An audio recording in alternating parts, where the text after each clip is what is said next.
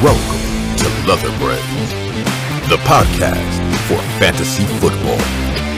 Now, introducing your host, Hunter Slapdog Amaruso, and Matthew Scotty Holtmeyer.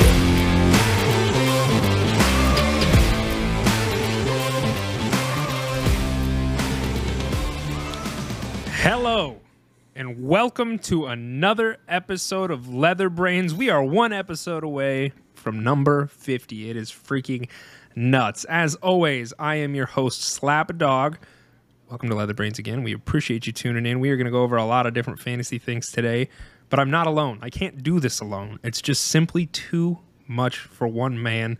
I have today with me my good friend Yeti, as well as Scott Del Rey. It's a full house today. I'm pretty excited. I don't know how you gentlemen feel, but I think we are going to have a fun-filled and packed, full of information episode. So, you guys ready to get into this thing? Hell yeah. Let's jump Scotty, into it. Watch your foul mouth. Fuck yeah. Thank you.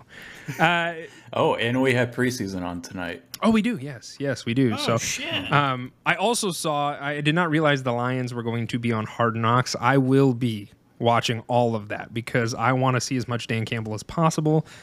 It's going to be great. And so I'm very excited for that. So if you do not have HBO, I highly recommend that you get it for this because it is going to be absolutely incredible. I'm not a Lions fan. I'm a Dan Campbell supporter till I die. But I'm pretty excited for it. So football is coming back. Today we are going to be going over, as always, we got some news that we need to cover. And then today we're actually going to do I don't know what to call this segment. So our buy and buy segment. So people in a redraft format, we're going to go over the first 8 rounds of redraft league. And we are going to go over the in a 10-team format. Each player in each round, we're going to go over our buy that we would like to purchase, and our buy is in say goodbye to because we're not interested in them at their current ADP. It's a joke that works better on paper, but I dig it. I dig it for audio. It's for audio purposes. It's a little bit more confusing, but we're going to go over our buys and our sells for each round. Who we have listed, we have one for each round, and then we're going to go over our Brainiac questions because, as always, that is what we are here to do. So, without further ado, let's get down to business. Let's get down to business. Yes, some more weak-kneed NFL players are making a presence. We have a word that Broncos wide receiver Tim Patrick tore his right ACL in Tuesday's practice, according to insider Mike Kliss. He will miss the entire 2022 season. So, obviously sad for Tim Patrick. Hopefully he makes a full recovery and comes out and kicks some ass, but what does this say about the remaining Broncos wide receivers, some of whom have been hotly debated about who's going to be the go-to guy, who's going to be worth the pick? Fewer mouths to feed as of right now unless they pick up one of these free agents, so take it away. Yeah, I think, obviously, we've said it before. We will continue to say it. We do not root for injury here. Got to feel bad for Tim Patrick. That is a devastating blow to him, as well as, in a slight way that the Broncos organization. I mean, he was their wide receiver 3. He's somebody who they were going to be depending on, and now they've already lost one of their weapons before they've even got to use them in a new offense. So you got to feel for Tim Patrick. I think if anything, Jerry Jeudy and Courtland Sutton's ADP is very, very close to each other to begin with. And there's a lot of speculation for both parties as far as who's going to be the wide receiver 1, who's going to be the guy that eats the most. We can safely say now that Tim Patrick is not in the conversation, right? Because he's done. Sucks for him. These other guys, I don't think their ADP really changes, though, in my eyes, because they're both still going to be heavily contending for the wide receiver 1 position. We have talked about it a lot on this podcast as far as who we think it's going to be. I believe it's going to be Jerry Jeudy, and I don't know. I think Yeti might think it's Courtland Sutton if memory serves. I don't remember. But, and Yeti, I'll let you take this away because, you had some comments about Greg Dulcich as well. Yeah, so my initial reaction to Tim Patrick tearing his ACL is that sucks because Russ Wilson, he really likes his outside wide receivers. Just look at the success that he's had in Seattle. It's primarily been with those outside guys, I feel like. Tim Patrick last season, he played the outside wide receiver about 75% of the snaps, which is where Courtland Sutton is projected to line up right now. Jerry Judy's more of a slot guy. I think last season I saw he had 70% of his snaps at slot. So I think if anybody is going to get an increase, it would be Sutton. Now, obviously, they are down wide receivers, so that opens up the wide receiver 3 spot, which all indications point to KJ Hamler filling that role. But I think it's important to note that Hamler, he's coming off a dislocated hip. He's coming off injury himself, so we don't know what he's going to look like coming off injury. And I believe he's on the PUP list still, or he just got activated off the PUP list. So he's slowly going to be worked into that role. But with Tim Patrick being an outside guy or a big body guy, it immediately got me thinking about the rookie tight end that the Broncos drafted this year out of UCLA, and Greg Dulcich. He played tight end at UCLA, but he was also an outside wide receiver before he made the transition over to tight end. There's been a lot of hype around Greg Dulcich in training camp and then in rookie mini camp, saying that he looks the part. He's got great chemistry with Russ already. So this could be a potential boost for him to not only see reps at tight end, but maybe he takes the outside wide receiver snaps there with Tim Patrick out. Yeah, sure. And if that were to be the case, does Albert O still fill in at that tight end role? You know, there's right now it's kind of too early to tell, obviously, as far as what they're going to do in that role. But that conversation, it's just worth mentioning because maybe Albert O's stock goes up a little bit if they do end up moving Dulcich into more of a wide receiver-esque type role. So best wishes for Tim Patrick. We don't root for injury, and that is not something you want to see before the season even starts. So rough go of it.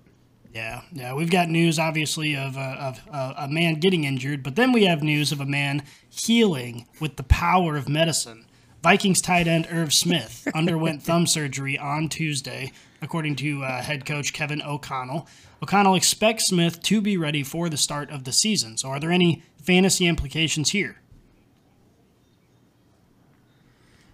Irv Smith was a guy that I really liked going into this season because the Vikings, they lost their tight end in free agency, whose name is escaping me right now.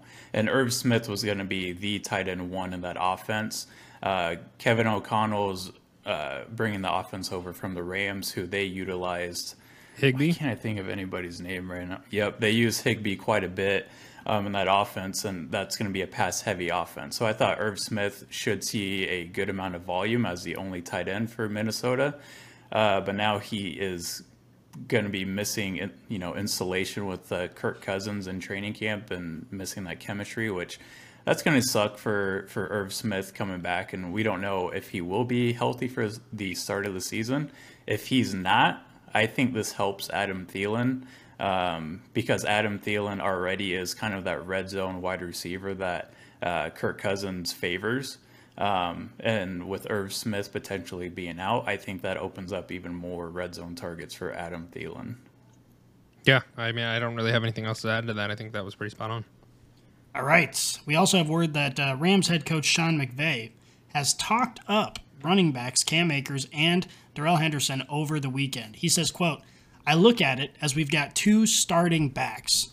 Those guys are great complements to one another, but I see them both as starting caliber players. We need to get them involved. They need to be on the field, and I think it's healthy for them to supplement one another." He says that, but of course, Sean McVay, throughout his entire career, the RB1 has seen over 20 over 20 carries in virtually every game, or averaged over 20 carries in virtually every game. So is this a bunch of bullshit from Sean McVay, who clearly indicates that he likes the 1 running back system?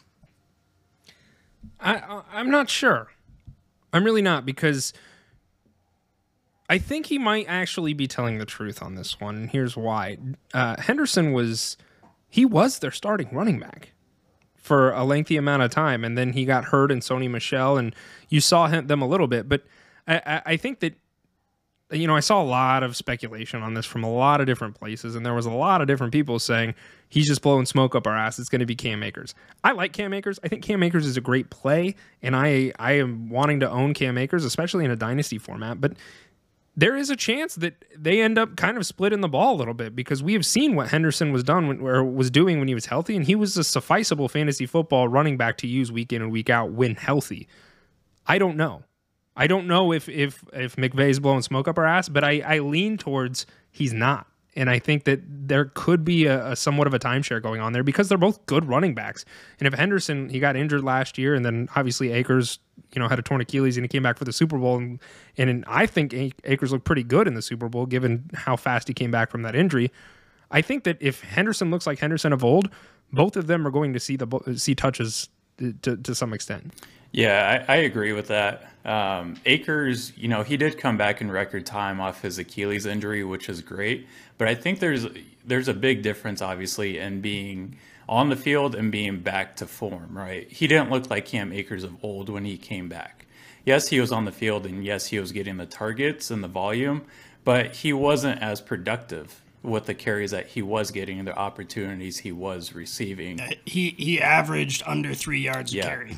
Cam Akers was a guy I toyed with selling for a segment later because I'm afraid of Cam Akers. When he was healthy, or when he was a rookie in 2020, he was projected to be the bell cow, but then he suffered rib injuries, and then he suffered shoulder injuries, and then he tore his Achilles, obviously, in 2021. So we don't know if he can carry the load of the whole season. We don't know if he can be a workhorse type of running back the whole season, which makes sense with Darrell Henderson potentially getting looks at RB1 or them splitting. They're both coming off injuries, and they're both really good running backs. I think McVay would be wise to rotate these guys pretty often. Let me ask you this question. Sorry to cut you off. I'm genuinely curious, Yeti. Would you rather, in a dynasty format, would you rather own Travis Etienne right now or Cam Akers? I would say Travis Etienne, because I think he's going to have a lot more upside in that Jaguars offense, and he's going to see a lot more touches out of the backfield, even though Robinson is around. I kind of compare their situation, obviously it's way too early to compare it, but I'm thinking like a Kamara, Mark Ingram type of role with them, where I see J-Rob being the Ingram guy. He's going to get the first and second down carries, while Etienne's going to be on the field and getting all the carries and being their gadget type of guy. And I think the game script is going to be more in Etienne's favor than J-Rob. So I think Etienne's going to outplay J-Rob. And all reports out of training camp kind of say the same. Obviously, J-Rob is coming off Achilles injury himself, so we don't know how he's going to look. Mm-hmm. But I prefer Etienne. Okay. I was just curious to see where you were It's at. interesting you bring that up, because I think that's the exact comparison I would use in Cam Akers' case. I think that not only, and we're going to talk about this a little, not to give away some of the content coming up, but we're gonna have this conversation again. And Sean McVay has proven that he very rarely has a split system. And not only that, but Cam Akers was rushed back from injury and then given 80% of the carries when he came back. They very clearly think Cam Akers is the guy. They have demonstrated it in game. And I just think that they're playing Darrell Henderson lip service right now because they need him if Cam Akers does go down. The injury concern is the only thing that stands in the way. To me, Cam Akers is clearly the RB1 regardless of what they say here in the offseason, and I think we're going to see that play out once the season starts. But, of course, I've been wrong many times before, so we'll see. Yeah. It's the frustrations of football, right? Right. All right, moving on. Pats running back James White remains without a clear timetable to come off the PUP list per insider Jeff Howe. The possibility remains that White, who is rehabbing a hip injury, says stays on the PUP list to start the season. What are the implications here? Nope. Yeah. Nope. Nope. I think, obviously, with James White not coming back, this is going to help out Ramondre Stevenson's case quite a bit. But you still have Damian Harris there. And then they drafted Pierre Strong out of South Dakota State this year, I think with, like a 4th or 5th round pick. So that backfield doesn't have a good history, of being serviceable for fantasy just because they rotate so much. But there's so many different parts there that I'm noping it. Yep. Selling that whole backfield. Yeah, and we're joking, but we're not. Like I'm not interested in owning any part of that backfield if I can avoid it, because I don't know who's going to be the bell cow. I don't know who's going to be the guy, and they usually kind of look at Harrison and Stevenson last year. It was, you never knew who was going to be the guy. So it's frustrating for fantasy football. I'm looking at other options. Yeah, and this next story is actually a very happy story, despite what it may seem, because we've seen what can happen when this sort of reckless behavior goes south. But Arizona Cardinals wide receiver Hollywood Brown was arrested for criminal speeding as opposed to the sneaky speeding that the rest of us do. He was caught and he was arrested. So now it's speculation time. Do you think he's going to have issues playing this season, or do you think this is something he'll get fined for and everyone will forget about in a couple weeks? For selfish reasons, I hope he just gets fined and we all move on and forget about it. But I don't know. I think that hopefully I would be curious to know how fast he was going, because I have been prone to go 80 and a 60. I've done it. Is that criminal speeding? Probably. I don't know. Yeah, I don't understand I don't understand the title, because all speeding is against the law. It's criminal, I actually had to right? look this up to see what the fuck criminal speeding is. So there are lay us with some knowledge. There are 3 ways to be charged with criminal speeding in Arizona. This is per their police record. Their whatever. bylaws. You went down and you went in the depths. Yeti. These are the 3 ways to be charged. You're either driving over 35 miles per hour in a school zone, you're driving over 20 miles per hour above the posted speed limit, or you're driving over 85 miles per hour on the highways and freeways. So I'm choosing that last option because I could. He was on he was on the highway too, because he was in a carpool lane when he was pulled over. So that tells me he was on the highway. He was probably going 87, which is not unreasonable. I mean, even in Omaha, our highways, you can get up to 75 miles an hour is the posted speed limit. Everybody knows that up to like 7 or 8 miles an hour over that is perfectly acceptable. And you're not excessive until you're like 15 miles an hour over that, which puts you well over 85. So I think we need to see more details, because if he was going 130 miles an hour in a Bugatti, then that's one thing. But if he is driving 90 miles an hour, 95 miles an hour on an open highway, we've all done that. We've all been there. Yeah, I'd like to see more. Given if that is the case, I think we're fine. Yeah. I think it's not a big deal. But if he's going like 130, then yeah, maybe he's gonna get a slap on the wrist and maybe a fine and a suspension of some kind. But I really realistically, I'm hoping for the and I jokingly said in our group chat, this is perfect timing for Hollywood Brown, because he right now he's nursing a hamstring injury. And then Kyler is coming back from COVID. So it's like, okay, he doesn't really need to do much at training camp right now. So he's giving himself a little break. Sure. But yeah, he just was resting. Yeah, exactly. It's trying to keep himself healthy for the season. And if that means that he gets a speeding ticket, then it is what it is.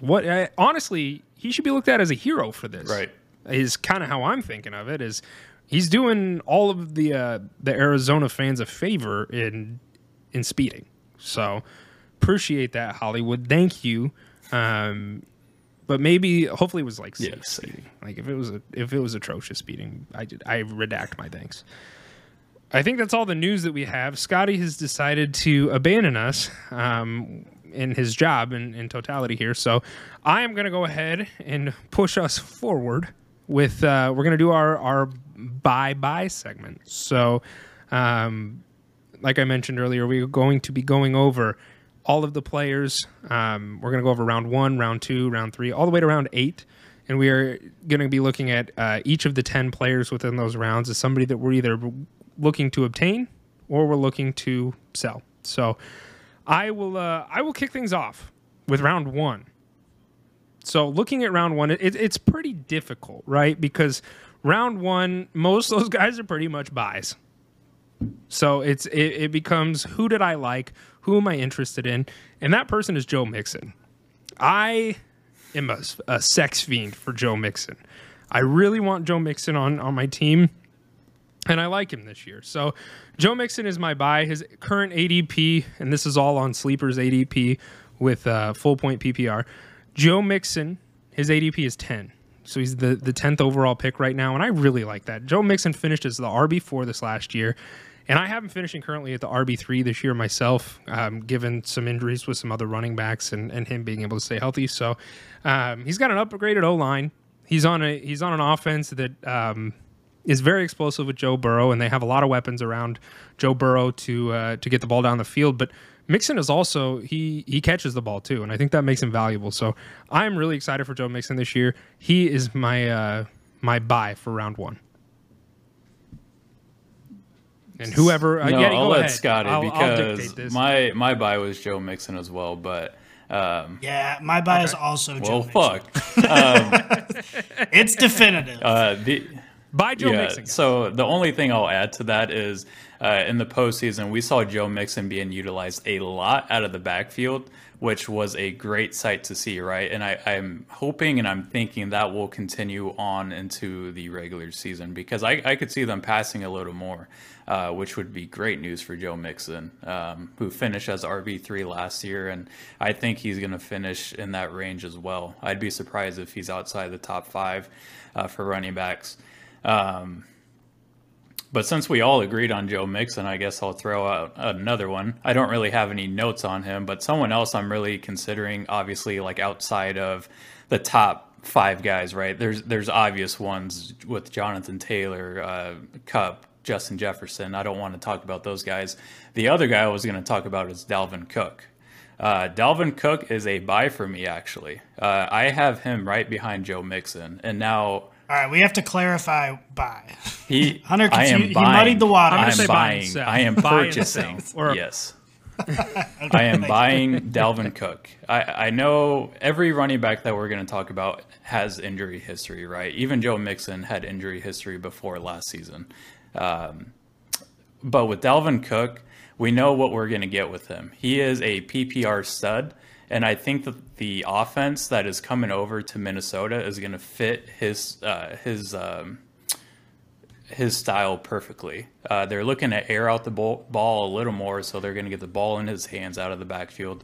Great for PPR. I believe the offense is what is it? It's kind of like a outside zone, which is great news for Dalvin Cook because he is fast as fuck off the edge. And I am buying Dalvin Cook at the end of the first round. All right. Scotty, did you have anything else on Mixon or that you wanted to touch on before we went to our sells? No, you hit on everything. I mean, obviously we expect Mixon to be great. He was great before. He's even better now this year because he's being undervalued slightly. We all expect him to be in the top 5, and he's going, 9th, 10th, 11th. So he's a good first-round value that is worth picking up. So, agreed. Okay. The sleep that I have in the first round is Najee Harris. And I don't know how you guys feel about him, but currently Najee's ADP is 9th overall. I have concerns with Najee, and in large part due to his production receiving the ball. That was something that made him very valuable last year. His Big Ben was a tree. To be completely honest, he was firmly rooted in the ground. He was not able to scramble like Big Ben of old, and he checked down to the running back a lot. Najee had 94 targets and 74 receptions. That's a substantial amount, and that helped his fantasy football value in a PPR format. So I think that there's some regression there this year. I like Najee as a player, I do, but Big Ben is gone.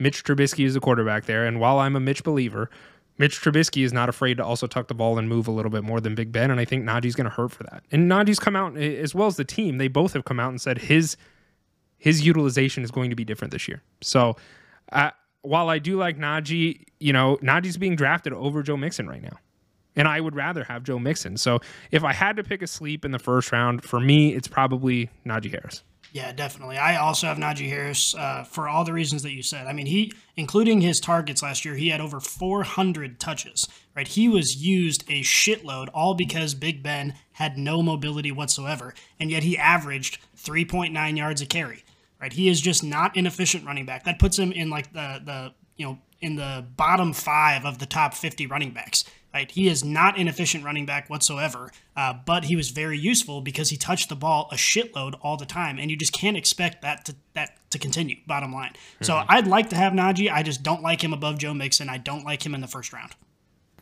I would agree. Yeti, who you got for your I think my sell is going to surprise some people here. I am selling Mr. Derrick Henry.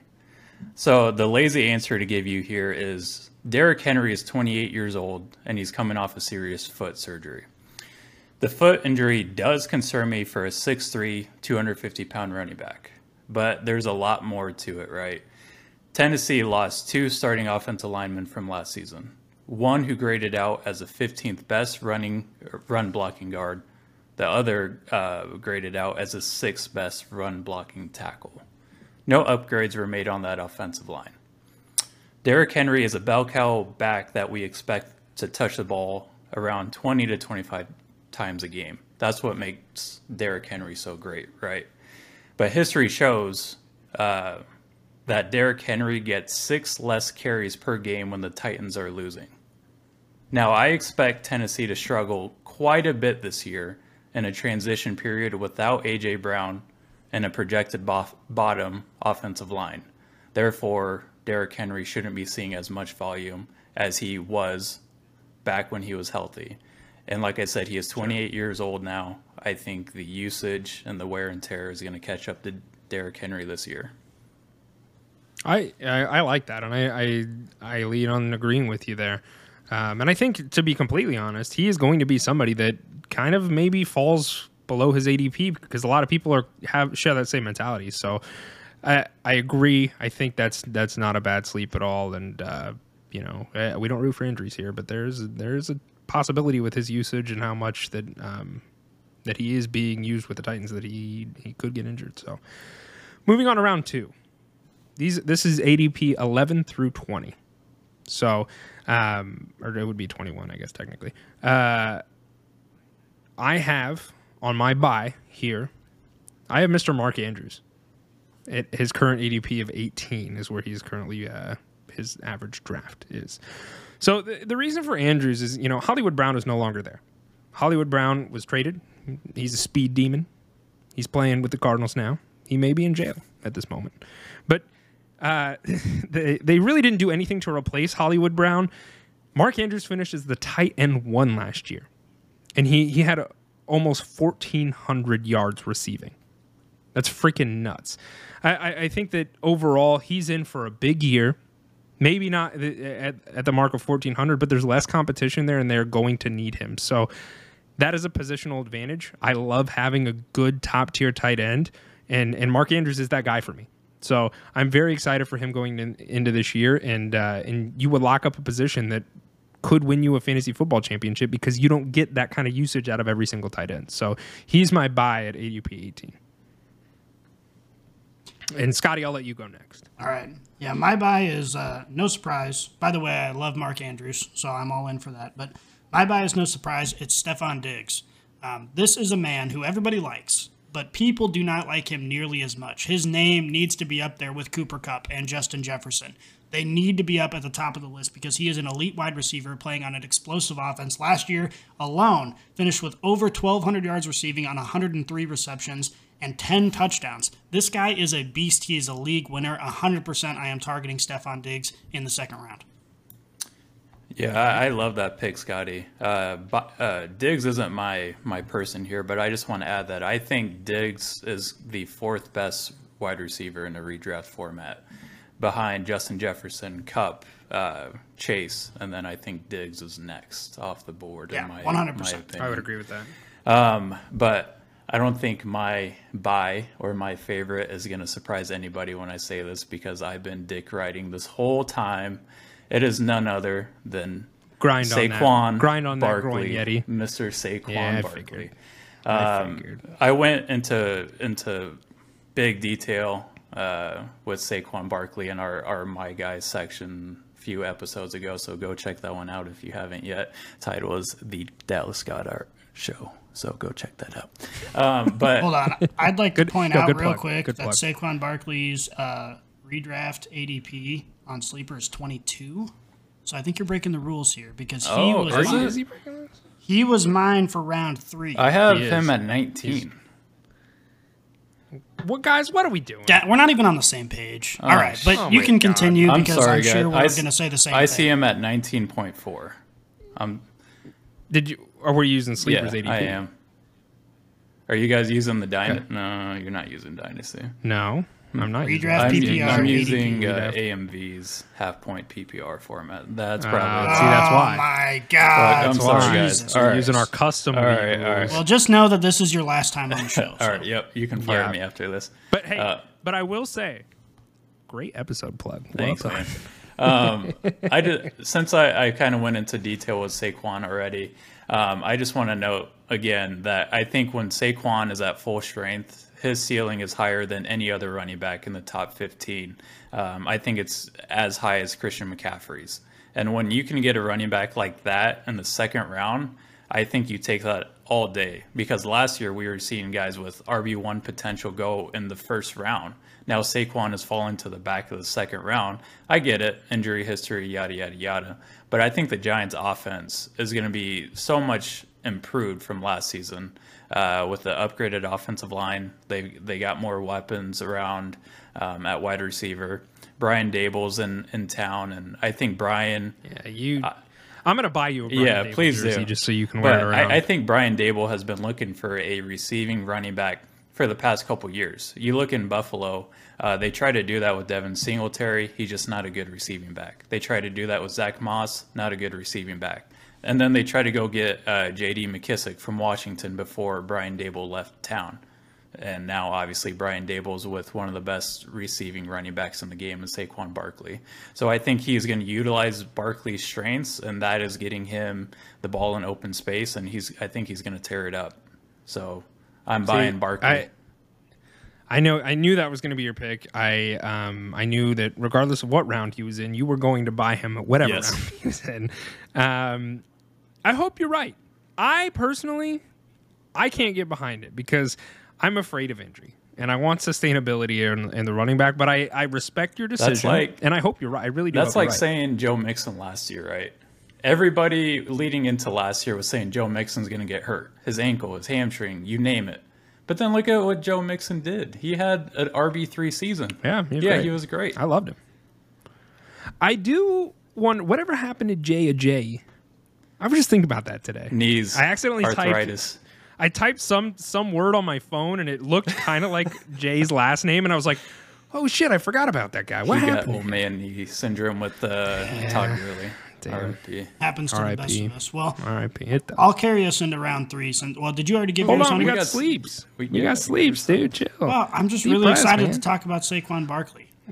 No, well, we'll get there. But I want to give my sleep for round 2. Yeah, Is it sleep or because sell? my sleep for round 2. Sell. Yeah, sleep sounds like a sleeper, and that's very We're confusing. We're going to knock him out. We're very My confused sell. all around. I know my verbiage is all over the place today, but I'm selling. My sell for round 2, ADP number 19 in a full PPR format is Josh Allen. Yes. And I am not interested in purchasing Josh Allen at his current ADP. Not that I don't believe in Josh Allen, because I do. I think he's a great quarterback. I think he is going to produce. I just don't want to take a quarterback that early, and that's really why I'm selling him here, is because I just don't want that. I would rather fill that with either a top tier running back or a top tier tight end, or a top tier receiver or running back, or even a tight end like Mark Andrews, because that is where you're going to get positional advantage from. I like Josh Allen as a player. I'm not trying to say he's a bad player. I'm just saying where his current value is at, it's way too expensive to fill a quarterback position at this role, in my opinion. I fucked Yes, up, guys. 100%. I got What? got Josh Allen as my sell in the next round. So Oh my god! sorry, Scotty. Dear Lord. Damn it, oh Yachty. my gosh, we are just all over the right. place. But yes, I agree 100%. No matter who the quarterback is, buying a quarterback this early in a redraft league with one quarterback is just silly, because you have so much opportunity to fill those points later in the draft where you can stock up on those positional guys, on those skill position guys. It's just crazy. But my sell for round 2 is none other, and no surprise, Mr. Kamara. Simply because we don't know what the fuck's going on in his life, and we have no idea when he's going to play, if he's going to play, what's going to happen, and it's just too much risk for a second rounder is the bottom line. He's a great player when he's on the field, but man, like, you just can't take that risk. It's riskier than a quarterback, in my opinion, at the second round. Yeah, no, I agree with you. And I was going to put him down for the exact same things that you mentioned, and then I was like, one of you guys is going to choose him, so I'd like to talk about somebody else. So I could not agree more. There's talks that he's going to have a 6-game suspension. Now it's being pushed back, I think, 60 days before his hearing and stuff like that. What's going to happen to him?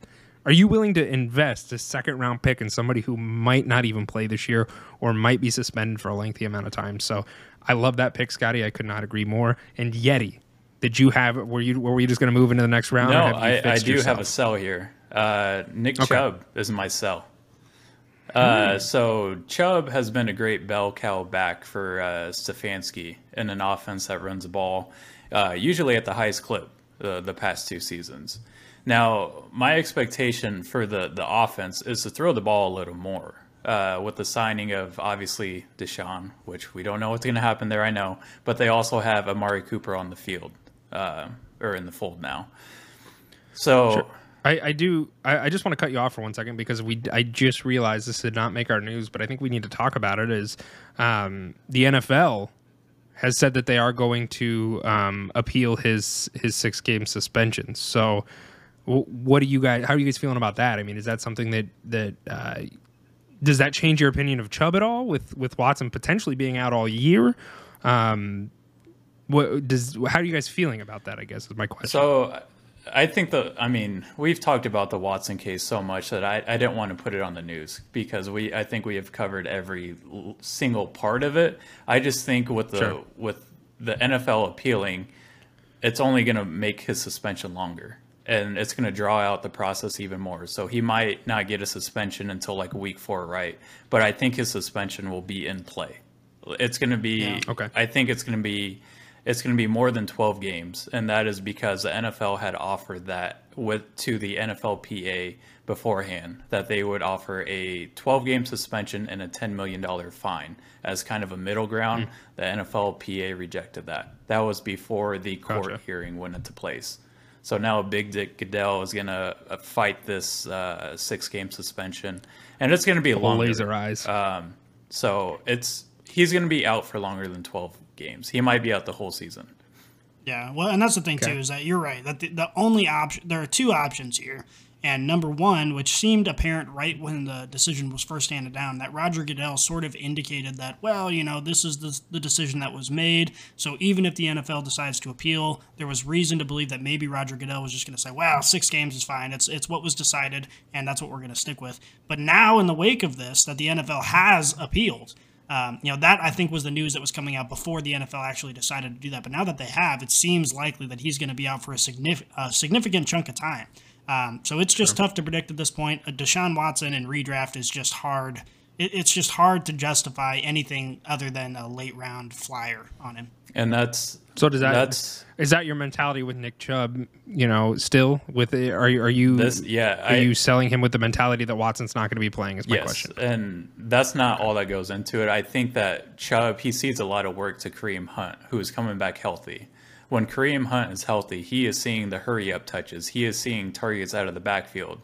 Kareem is traditionally in the game when the Browns are trailing or when they have blowout leads. Kareem is the guy that's on the field. And I could see the offense just struggling without Watson. And so I could see offenses keying in on Chubb and giving more run for Kareem Hunt out of the backfield. Okay. All right, we're going to move into round 3.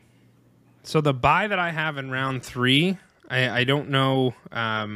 This one was kind of tough for me a little bit. So it would be, hold on here, I got to pull this up. So it would be rounds 21 or ADP picks from 21 through 30. My bye is Deebo Samuel. I was looking at some of these other players. Saquon Barkley is in this round. But right around here, there's not really a lot of guys that I'm super excited about, but I really like Deebo. Deebo finished last year as, I want to say it was wide receiver. Sorry, I'm flipping screens here.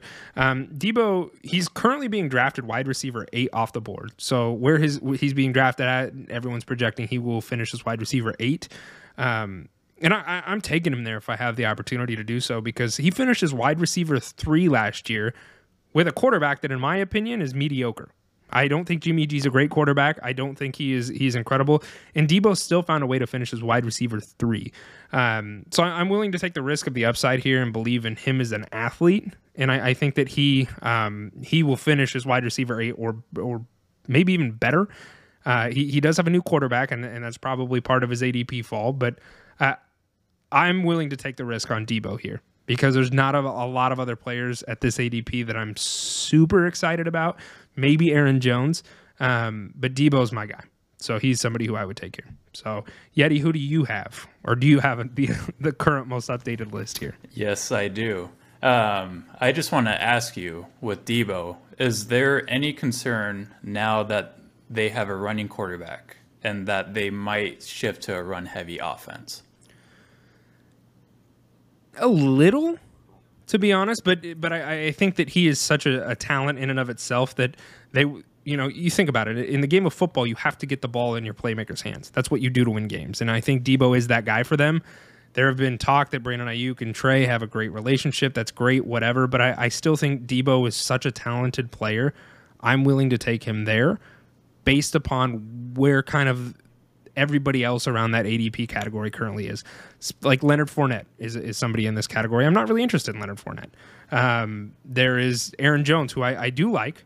Don't get me wrong. Javonte. I don't know how I feel about Javonte at this point.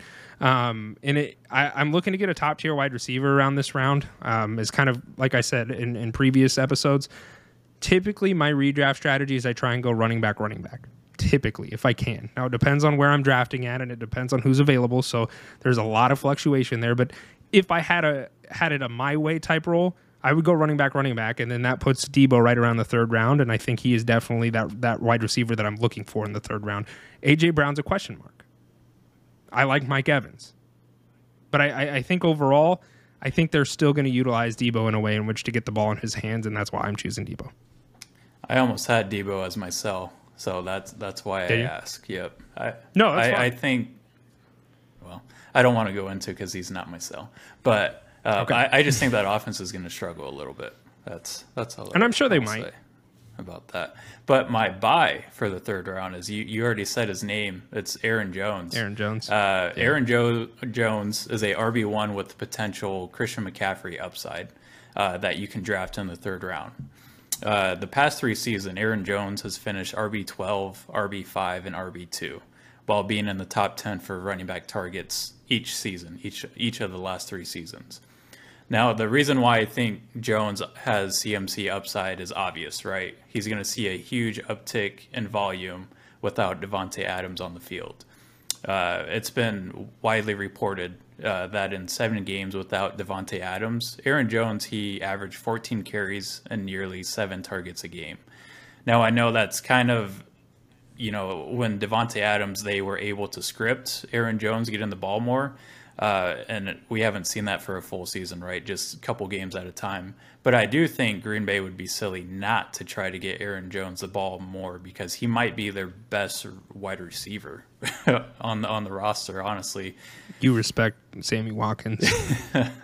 But I think for a running back that you can get in the 3rd round who has potential top 5 upside, you jump on that in a heartbeat. Yeah, and like I said, he would be somebody who I would also put in that buy category. Absolutely. There's not a lot of people I like, but he's somebody in that round that I like. So, Scotty, who do you got? The best thing about Aaron Jones, real quick, is that you have his handcuff right there as well. You're able to get A.J. Dillon, and you're able to solidify that backfield, and you have a top-tier running back regardless of what happens with Aaron Jones. So you guys have seen in our mock drafts that we've been doing every day that Aaron Jones and A.J. Dillon are 2 of my top-tier guys that I am buying both of them as soon as possible.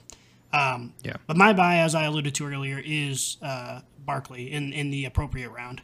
And the reason is, obviously, you gave all the reasons, Yeti, for him already, and I agree with those. And Yeti, you honestly sold me on him a little bit, because I went in with the mindset that Hunter had of, okay, injury history, but you start looking at these injuries, and they're flukes. I mean, this isn't someone who is dealing with injuries that he's sustaining in just normal everyday plays, but he's getting injuries by stepping on his own players' feet and all sorts of weird things. No real reason to think that he just is weak-bodied generally. And the biggest reason, though, is his upside. Is Saquon Barkley has potential to be a running back 1 this year if he's able to stay healthy. And I'm all about upside, so I'm all in on Saquon Barkley in the third round. Right, and I just think too much we focus on, they got to stay healthy, they got to stay healthy. Every running back has to fucking stay healthy because they all have injury history, right? Even Joe Mixon has injury history. Austin Eckler has injury history. JT doesn't because he's young at this point. But once you look past that and you start looking at upside and like you realize the injuries that Barkley has, I think he has tremendous upside of RB1. And that's hard to overlook. We will see. Myself for round 3 is Kyle Pitts. And I just, look, I think Kyle Pitts is a talented young man. I do. But he finished as tight end 6 last year. Okay? And honestly, he could finish that or worse this year because he got a significant downgrade at quarterback in a time in which they needed him last year. Calvin Ridley got the sads. He left. Kyle Pitts was the guy, right? It was him and Russell Gage. Guess what? Calvin Ridley is also not playing football again this year. And they have Drake London there now, which is hopefully great for the Falcons. But Matt Ryan is on a category of his own comparative to Marcus Mariota. And for that reason, I wouldn't spend the draft capital on Kyle Pitts at that position is where I'm at, because I don't think he's going to finish as a top 3 tight end. I don't think he's going to finish maybe even as a top 5 tight end. And I have concerns there. So you have to think about the quarterback play. I'm selling Kyle Pitts. I don't want to buy him in the 3rd round because I think that there's some other people that we have already mentioned that I would rather own than take a risk on a tight end who ends up not being that positional advantage that you need. Scotty, who are you selling? Yeah, you mentioned him already, but I'm selling Javonte all day long. Javonte, I'm surprised at the continued hype around Javonte, given the presence of Gordon in that offense. And the reason being, we all were hyped on Javonte in the preseason or in the offseason before Gordon was signed again, and he looked like he was going to be the guy. But the bottom line is last year you can look, they split carries right down the middle. Both of them had 203 carries each. And even though Javonte seems to have the receiving upside in that offense, Gordon had double the touchdowns. And the reason for that is because they're giving him the ball in the red zone. And I don't see a reason why that's going to change this season. Even if it changes slightly, you're still talking about a split backfield. You're still talking about someone you don't want to spend round 3 draft capital on when he's not going to be the primary guy in the offense. There's just too much uncertainty at that high of a pick. For sure. Yeti? Are we moving on? Or no? Did you have a sell? Yes, sorry. I got over myself here because Josh Allen was my sell, who went in the 2nd round. The only thing I'll add to your Josh Allen sell is obviously I don't like him here because I don't draft quarterbacks this early. And I think the gap between quarterback 1 and then quarterback 7 to 8 over the past few seasons has not been big enough to make a huge difference. I did the math, and the difference is about 3.5 points per game.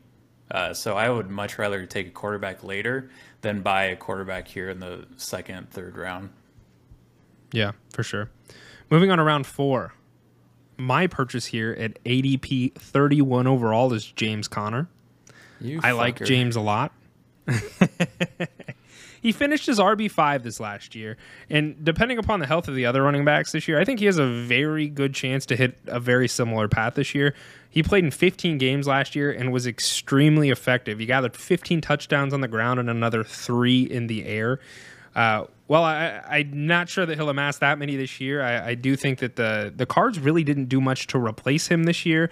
They pretty much have signified that he is their go-to guy on the ground, and he certainly can get it done through the air too, as we've seen. I love James Conner this year. I think for a 4th round grab at a running back that will finish in the top 10, James Conner is a solid pick here, so I'm buying him at this round. Yeah, and James Conner, he actually scored as a number 2 running back in all of fantasy football in the 6 games without Chase Edmonds, who, by the way, is in Miami now.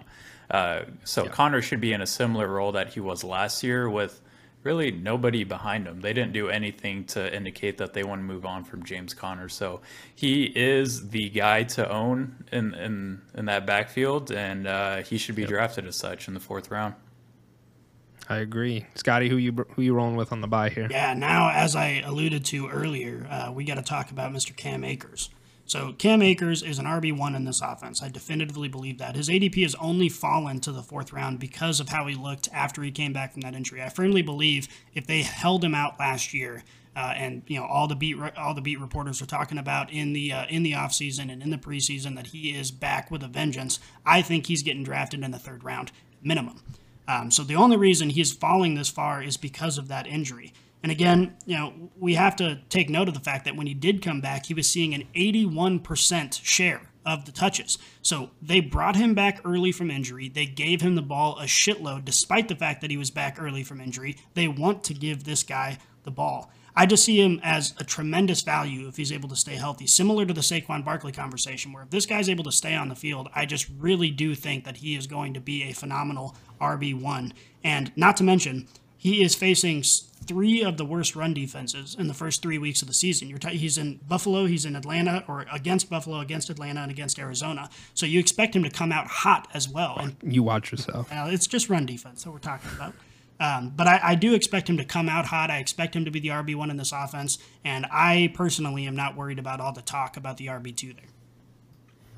I don't hate that. I toyed with the idea of putting him on my bye, but overall, if I had to choose in a redraft format, which one I'm going with, I went with James Conner there because I do think he's on a path to finish a little bit higher than Cam Akers, but I could be wrong there. So, moving on to our sell for round 4, my sell, number 32 ADP overall, is Mr. Patrick Mahomes. Yeti, you touched on it. You pretty much hit the head on the nail here. At the 4th round, I am still not particularly interested in drafting a quarterback because I think that there is not a big enough gap in points obtained for the top 8 guys. So Patrick Mahomes, he's definitely a talented quarterback, and I like Patrick Mahomes. I do, but I think that he's got a completely new group of wide receivers. We don't know how that's going to look, and I do think that he'll be able to sustain and still be a great quarterback, but I don't want to get a quarterback in the 4th round. I'm just not interested. So he is my sell for the 4th round. Yeah, my sell for the 4th round is David Montgomery out of Chicago. I think having to pay a 4th round pick for David Montgomery is extremely risky. The Bears got a completely new front office and a new coaching staff this season, and they did not renew Montgomery's contract for this upcoming season.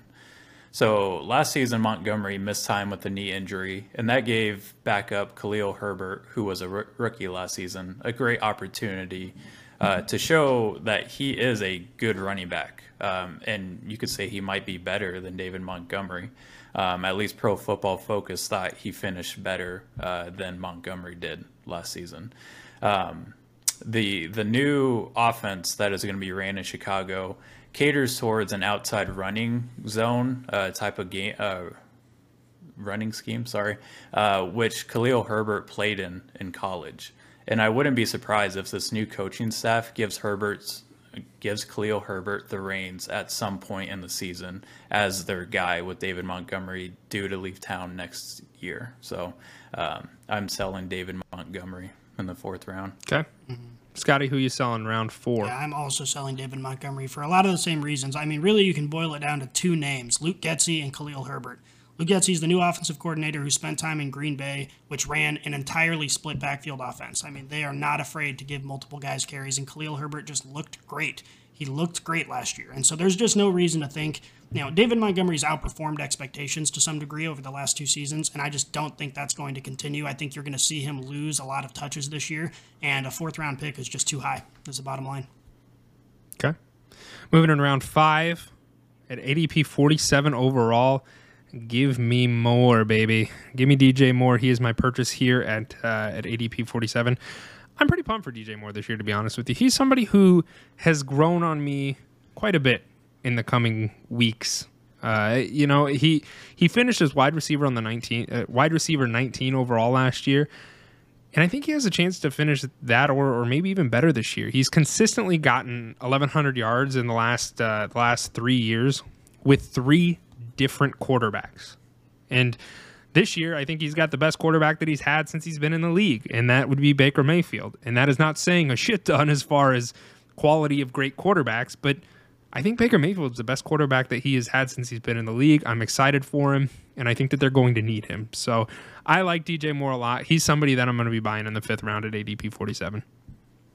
Scotty, who you buying? Yeah, I am buying Mr. Pittman all day long. Pittman, he finished 3rd last year in routes run behind only Cooper Kupp and Jamar Chase, and he finished top 10 in a target share. So you combine these numbers with an upgrade, a significant upgrade at quarterback, and I think there's no reason why he is going to be extremely valuable at that 5th round pick. Okay, Yeti? Well, Scotty's looking at my notes before the show because I also have Michael Pittman. I've also talked about Michael Pittman in the Dallas Goddard show episode, so go check that out. Hey, great plug, yeah, man. That's Well done. back-to-back plugs in this episode. Yeah, you're killing it. But to just add on to Scotty's comments about Michael Pittman, I think Indy is going to throw the ball a little more this season than they did last year with Carson Wentz. They averaged 30 passing attempts per game last season with Carson Wentz. When they had Phillip Rivers, they threw the ball 35 times a game. And I think with Matt Ryan, who is a much better quarterback than Carson Wentz, and you could maybe make the argument for Phillip Rivers too, that I think they will be throwing the ball around 35 to maybe 40 times a game. So that should increase Pittman's targets quite a bit, closer to that 145, 160 range. And he was already basically at the 130 target range last season. So if he's getting that many targets in an offense where he is the clear wide receiver 1, he dominates 25% target share in the red zone. Give me all the Michael Pittman in the 5th round. Okay. Going to sleep, or sell, rather. For the 5th round, ADP 45 overall, Antonio Gibby. Good old Gibby is who I am selling here. I'm not interested in owning Gibson, really in any format, to be completely honest with you. He finished as an RB10 last year, and I was actually surprised to see that that's where he finished at. And I think it's in large part due to his strong end-of-season finish. But I'm not interested in Antonio Gibson. I'm not interested in any of the backfield that Ron Rivera is involved in because he runs like a 2 to 3 man ship at any given time. J.D. McKissick is back there, and I think that if J.D. McKissick was gone, I'd be a little bit more interested in Gibby. But the problem is McKissick is a pass-catching running back. And so with that being said, he's going to be on the field when they need to throw the ball. So I think that cuts into Gibby a little bit. I'm not interested in dealing with the headache of who's going to do what every single week, and I'd rather just pass on him and let him fall. So he is my sleep at round 5. And Yeti, who is yours? My sell was also Antonio Gibson, but I came prepared with the backup here with Josh Jacobs. Now, Josh Jacobs, he... does that hurt for you? Does it just sting just a little? It does hurt because I'm a huge Josh Jacobs guy. Obviously, a huge Raiders fan, but I think Josh Jacobs has been great for the Raiders. But the new offensive scheme does not bode well for Josh Jacobs at all. Josh McDaniels is a new head coach, offensive coordinator from New England. And we kind of talked about New England's backfield earlier this episode, that they do run a committee most of the time. And early in training camp, beat reporters have said that they are already going with the committee approach with Brandon Bolden, with Kenyon Drake, with Zamir White, and Josh Jacobs. Josh Jacobs should get the start. He should get the opportunity. But it's just going to be hard for him to continue to be the RB1 in that offense when they're going to be cycling through running backs. Look for Zamir White to get the short yardage carries. Look for Brandon Bolden or Kenyon Drake to be utilized a lot in the passing game over Josh Jacobs, which hurts to say, but I think Josh Jacobs is going to be a bust or a sell in the 5th round. Okay. Scotty? Yeah, mine's no surprise. I've talked about him a lot, but mine is Mr. DK Metcalf. I am just not – I'm barely interested at all in any element of the Seahawks offense, period. And the bottom line is, as I've mentioned before, the number of targets that he got just is not there to justify that high round. And if you are looking for some reason to buy into the Seahawks offense, then Tyler Lockett is a much better value at nearly 4 rounds later, getting only 1 fewer targets per game. So I just don't see any reason to spend this much on DK given their offensive situation. I can't believe that he's going this early in ADP, but he is. And so for that reason, I'm fading him way back. It's probably because he's ripped and handsome and scary is probably like my 3 suggestions as to why. But moving on to round 6, my buy, the guy, somebody who I think should be knighted, Sir Mike Williams. He just has a cool name, like Sir Michael Williams. That just sounds like somebody who should be a knight. Not only that, but he's a great wide receiver. So he finished at wide receiver 11 last year, and he finished at wide receiver 12 last year. But what I want to point out is Keenan Allen finished at wide receiver 11. So they were back to back, both top tier wide receivers, and Keenan Allen is currently being drafted as the wide receiver 11 this year, while Williams is the 22nd wide receiver off the board. Justin Herbert is, like I said, he's shown that he can hold 2 top-tier wide receivers at a very high level for fantasy football. I think Mike Williams is the grab here. I think he's a much better value than Keenan Allen, and I think that he's got quite a bit of upside. So he is in the 6th round, Mike Williams. That is a wide receiver 2 with wide receiver 1 upside there, and I am taking Mike Williams there if he is at all available to me at ADP 55 overall. Scotty, who you buying? Yeah, I will second that because I also have Mike Williams as my buy. And the primary reason, you saw him in the first 5 weeks of last season. He finished at wide receiver 2 on the throughout those first 5 weeks. So we saw what he's capable of doing. And he averaged in those first 5 weeks just under 95 yards per game, which is exactly what you want out of a receiver in the 6th round. And he didn't continue this production overall, but he did finish number 6 overall in end zone targets last year, and he only caught a small fraction of those. So what you're talking about is a guy who is due for positive touchdown regression. You're going to see Mike Williams in the end zone a lot this year, and for that reason, I am taking him as a steal in the 6th round. And Yeti, who are you buying? Guys, I fucked up again. Oh, my God. I fucked up. Jeez Louise. So, should we just go to ourselves? Yes. You just want us to move on? So I looked through the 6th round ADP here, and just looking through all the guys, Mike Williams is hands down my buy here at that range. I'm not obviously with the news of Hollywood Brown getting arrested, we don't know if he's going to miss time. But even if he doesn't, I still like Mike Williams a lot more than Hollywood Brown. I think Mike Williams is on a more explosive offense that is going to be one of the most pass-heavy offenses as well with Justin Herbert. I think Mike Williams is going to overthrow Keenan Allen as the wide receiver 1 in that offense.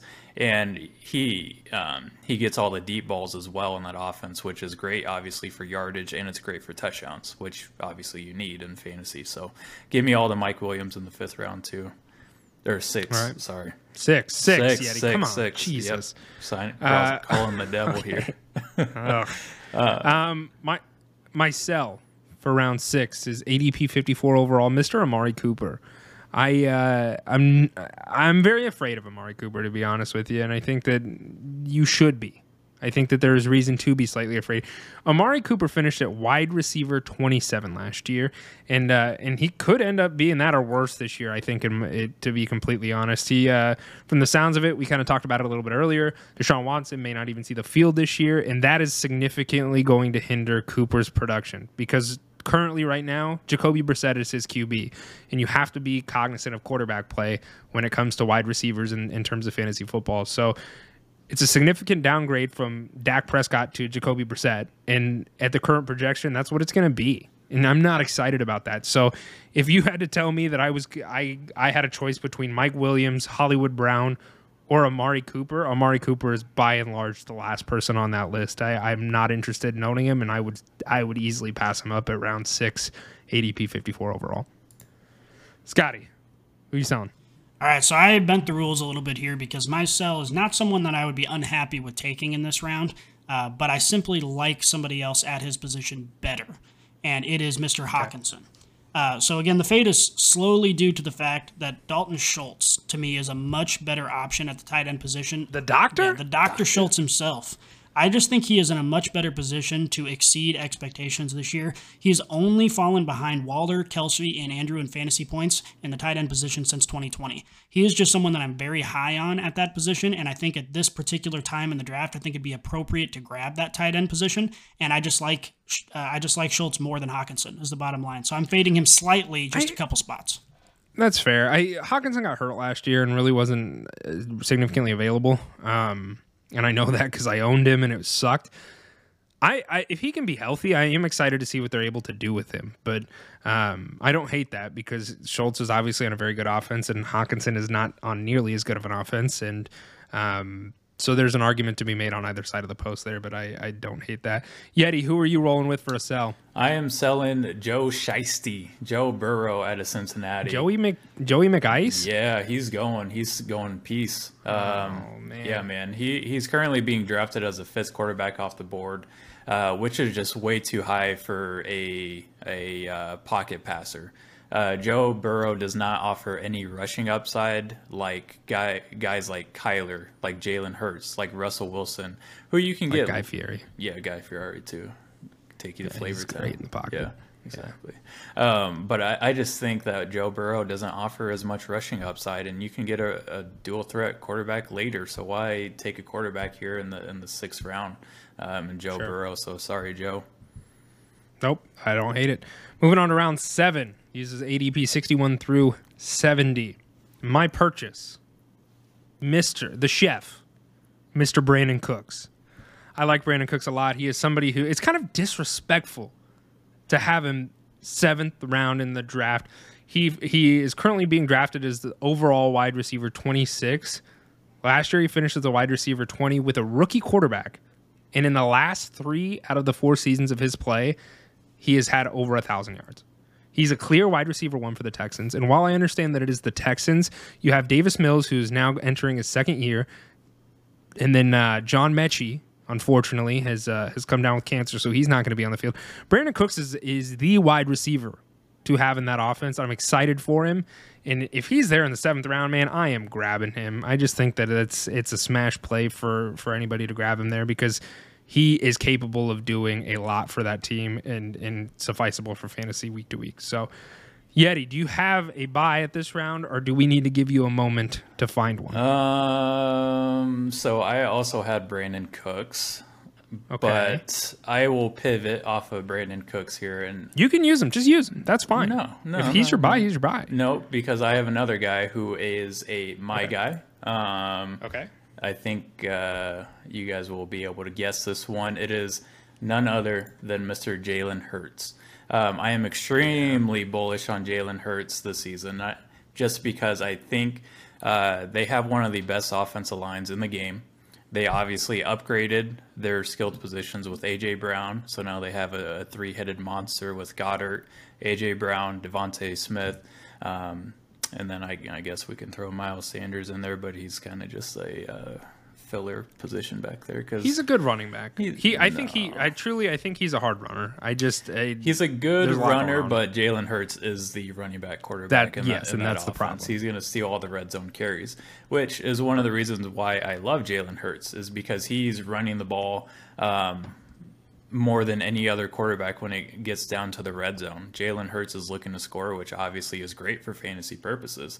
I think he is due for some regression on the ground, but I'm thinking he is going to make that up through the air just because they paid a hefty price for A.J. Brown and they're going to utilize him a lot. So give me Jalen Hurts in the 7th round. Okay. Scotty, who you buying? Yeah, I'm also buying Cooks. So we were all on the same page with that one. The bottom line is Cooks has a 1,000-yard floor. And getting a receiver with a 1,000-yard floor in the 7th round is ridiculous value. And not only that, I heard him described today, actually, on a podcast as fantasy football's cockroach. You just can't kill the guy. It doesn't matter how shitty of an offense he's in. He produces. He always produces. And so just as someone, I'm always an upside guy, but when you get someone with a safe floor as this late in the draft, you have to pick him up. This is a must-buy in this round. I agree. My sleep is ADP 64 overall, Mr. Clyde Edwards-Helaire. I'm sleeping on him. I'm selling him. I'm moving him away. I am shipping him off. Not interested. In his 2 seasons of play, he finished at RB 22 and 46. He doesn't pass the eye test. And, you talked about Miles Sanders and Jalen Hurts. Part of the problem is Patrick Mahomes. Patrick Mahomes does not check the ball down. Patrick Mahomes is not afraid to tuck the ball and run, and that hurts as far as Clyde Edwards-Helaire's value. I'm not interested in owning Clyde Edwards-Helaire, and I never have been, and I don't think I will. He's somebody who, at this round, not interested. I don't want Clyde Edwards-Helaire, and I might be a little pessimistic on him than other people might be, but I personally will not be owning Clyde in any format this year. Scotty, who you selling? Yeah, you guys have touched on it a little bit, but Miles Sanders is an easy sell for me at this range, exactly for the reasons that Yeti already gave, that he is losing all of his red zone touches to Jalen Hurts, which is, again, a great reason to pick up Jalen Hurts. But Sanders, just unfortunately, he's going to be losing those touches. And in games last year where he only saw 60 to 80% split with the ball, he was averaging under 10 yards under 10 carries per game. So he's someone that, with an up-and-comer like Kenneth Gainwell right on his heels, you have to imagine that he's not going to be getting a massive workload, and even when he does, he's not going to be getting the ball near the end zone. So he's just someone that's an easy sell for me. I'm not interested in Sanders. And my sell is one of the late season darlings from last year, and Amon St. Brown. The raw dog? Yeah, raw dog. The sun god? He is my sell. So St. Brown, he caught fire in the second half of the season. He averaging double-digit targets through the last 6 weeks of the season. And he also finished right behind Cooper Kupp as the wide receiver 2 during that stretch. Keep in mind, during that 6-week stretch, that both TJ Hawkinson and DeAndre Swift were out, forcing Goff to look his way more often. Now we're going into a season where TJ Hawkinson and DeAndre Swift are both healthy. And the Lions, they drafted Jamison Williams out of Alabama in the first round. And then they added DJ Shark in free agency. Yep. So obviously they are not sold on Amon-Ra St. Brown. So I am selling him here in the 7th round. That's my guy. That's fine. He's kind of interesting to me. He's somebody who I would like to own, but I don't want to spend that price on him. I think his upside is kind of nice, but I think there's other players that I would rather be interested in before drafting him at 7th round. It's like you're kind of banking on somebody getting hurt when you get him, just because during the first 12 weeks, that's when he saw he didn't see anything. His production. Yeah, sure.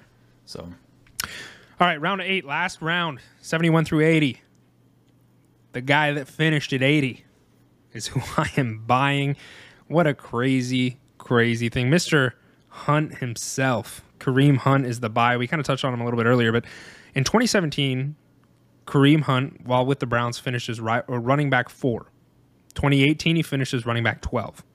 2019, he finished as running back 47. However, he only played in 8 games. In 2020, he finished at RB 11, and then in 2021, he finished at RB 49, but once again, he only played in 8 games.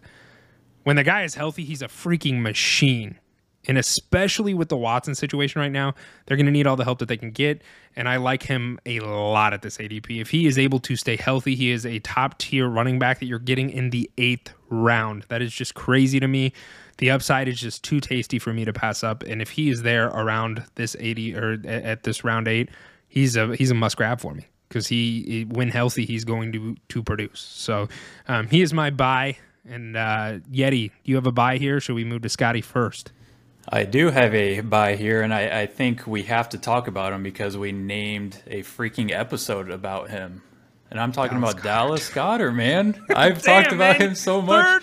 Third plug. Go check out the episode titled The Dallas Goedert Show. I heard if you look in the mirror and you say Dallas Goedert 3 times, he shows up. So give it a try, guys. All you brainiacs out there, give it a try, because I heard it works. It was a toss-up between Bateman, honestly, and Goddard here, but I figured since we named an episode after him, I might as well. Yeah, you got to give him some respect. I think this is truly the year of Dallas Goedert to feast in an improved passing game in Philly. I talked about it with Jalen Hurts, but stacking Hurts with Dallas Goedert is one of my favorite things to do in fantasy redrafts. They added A.J. Brown with Devontae Smith. I think those two are going to open up the middle of the field, and that's where Dallas Goedert should feast. I think Jalen Hurts is going to take a huge step in the passing game in his second season under Nick Sirianni's offense. And without Zach Ertz in that offense, Dallas Goedert finished as the tight end 6 and garnered a whopping 27% target share without him there. So I think Goddard should continue to get a large target share, even though Philly didn't throw the ball as much last season. I think they are going to do so this year. I'm in the camp that they will get Hurts on the move and get him throwing the ball a little more.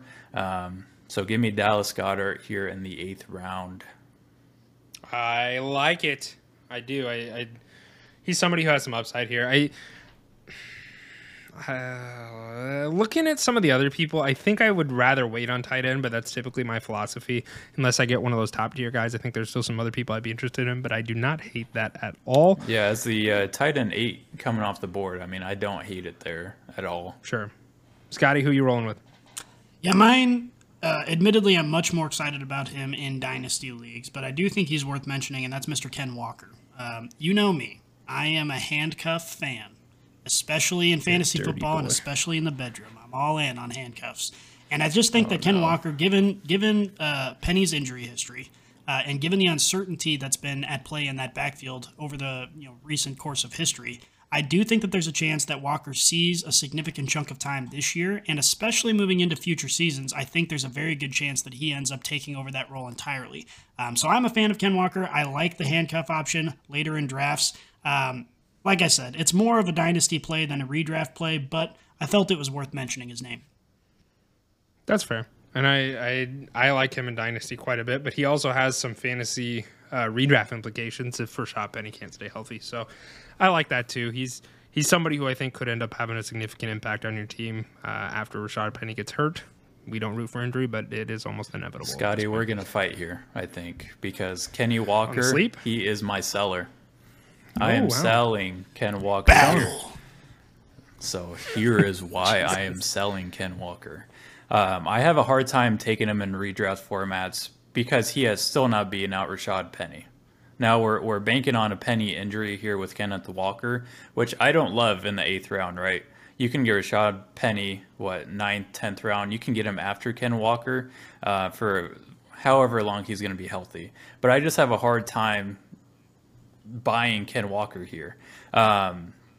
Walker, he's also not known as much of a pass-catching running back out of the backfield, and that's giving room for DJ Dallas, who's actually been getting a lot of snaps in training camp because Penny nor Walker can fucking catch out of the backfield, supposedly. So DJ Dallas is getting a lot of third down touches with the first teamers. I think the Seattle offense is going to be piss poor. Mainly a pass-heavy offense, which doesn't really bode well for Walker and Penny. And behind a struggling offensive line, I have a hard time getting excited about any of the Seattle running backs. So I'm selling Ken Walker. All right. I am selling Juju Smith-Schuster. His current ADP is 73 overall, and it's not that I'm completely out on Juju. It's just that I have some concerns. He's coming off an ACL injury. The wide receiver room is completely different for the Chiefs, and he signed a 1-year deal with them, which may be due to injury, maybe due to the fact that they just are looking for him for this year. I don't know. There are other people that are a little bit farther down for the Chiefs. I want a piece of the Chiefs offense, but at round 8, I just don't know if I want to take Juju there. So he is my sell. Not that I'm necessarily out on him, but at that ADP, I probably will not be purchasing Juju there. So he's my sell. And Scotty, take us home. Yeah, the sell is easy for me on this one. I am selling Mr. Thielen. And the reason I'm selling Mr. Thielen is because I am so very high on Justin Jefferson. The bottom line here is that Thielen is old. He's very old. And the only reason that he has been relevant in recent history is because he scored 24 touchdowns since 2020, since the beginning of the season. Yeah, it's awesome. You have to expect a shitload of regression there, especially with... Well, he was hurt last year.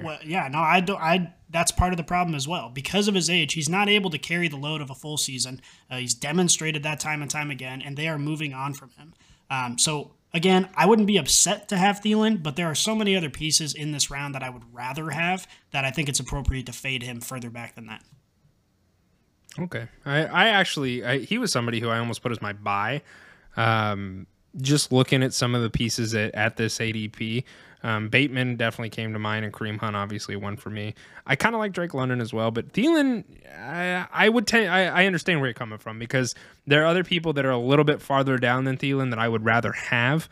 But I kind of like Thielen going in this year. If he falls down to like the 8th or 9th round or something, I would easily take Thielen for the upside there. But I think if you pick up Thielen, you're getting him for heavy production in the first 3 weeks. And then I think after that, it slowly transitions over the course of the season to Justin Jefferson, and he becomes what everyone expects him to become.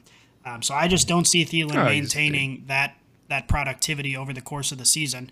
And like you said, there are just, I'd rather have Bateman. I'd rather have Hunt at this level. He's just not someone that I'm picking up in the 8th round. I guess I said 8th round. I meant like 9th or 10th round, but because we were in the 8th round. So, all right, that is it. That is all the time that we have for our buys and sells. Hope you guys got some good information out of that. It was something that it was kind of fun to do. So if you have not drafted yet in a redraft format, get on there and look. Would be my recommendation, is just get on. You don't have to actually do a mock draft, but go look at where people are currently being drafted at their ADP and get a game plan. Obviously have like 8 different game plans because people value other people differently, but have a general consensus of who you're kind of targeting in each round is a healthy thing to do, and highly something I recommend doing in fantasy football this upcoming year, because you'll get an idea as to where people are kind of being drafted at, and you can formulate some teams there. So hope you guys found some value in this, and it is time for us to move on to the questions. Here's the mail, it never fails. It makes me want to wag my tail. When it comes, I want to wail.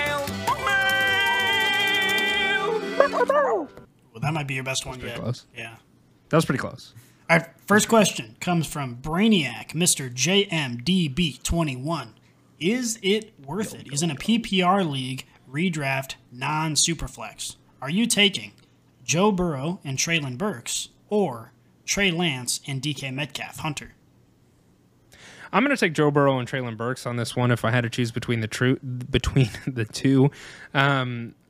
For the simple fact that Trey Lance is essentially, it's his second year, but he's a rookie this year, right? He played a game or two last year and was kind of they throw him in to kind of trick the defense a little bit, but this is his first full year. They've come out and said he's going to be their guy, but as far as quarterback is concerned, I kind of view Trey Lance as a rookie.